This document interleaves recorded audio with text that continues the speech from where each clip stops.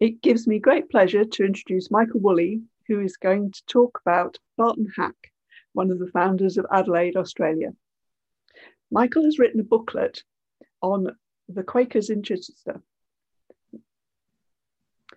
which more details can be found on our website, chichesterquakers.org.uk/history.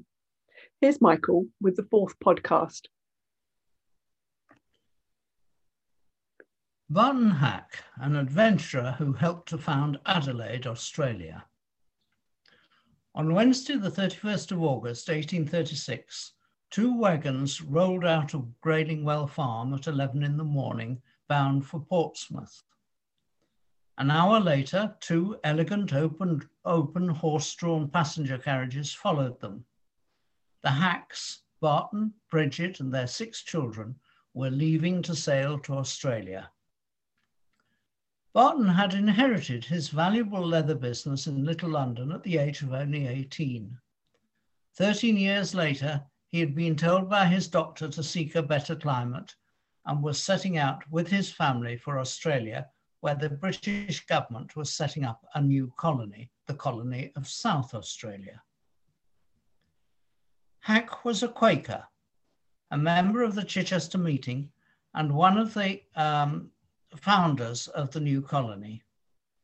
It was a great adventure to travel to the other side of the world in those days, probably never to return. Hack took sheep and cattle with him, 2 prefabricated wooden cabins, his wife and children, and his younger brother, Stephen. When they arrived, they first had to decide where to build the new capital city of Adelaide, and they then had to lay out the streets and get building. One of the early buildings they erected was a Quaker meeting house.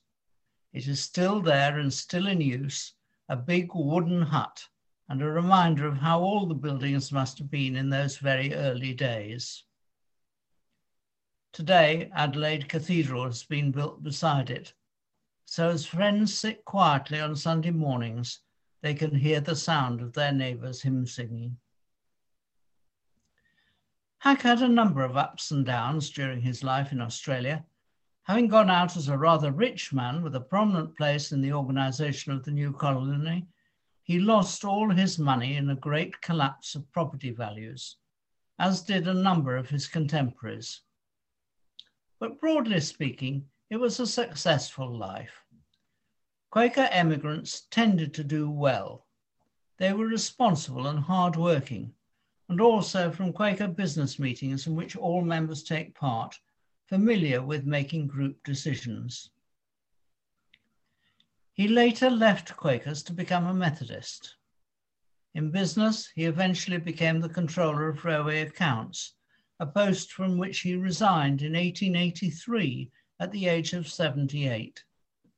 He died, still a prominent citizen, a year later. His obituary said that he was regarded as being too soft-hearted to be a successful pioneer, having paid high wages, befriended Aborigines and ex-convicts, and advocated temperance. He had become a Methodist, but he retained the egalitarian and social values of the Society of Friends.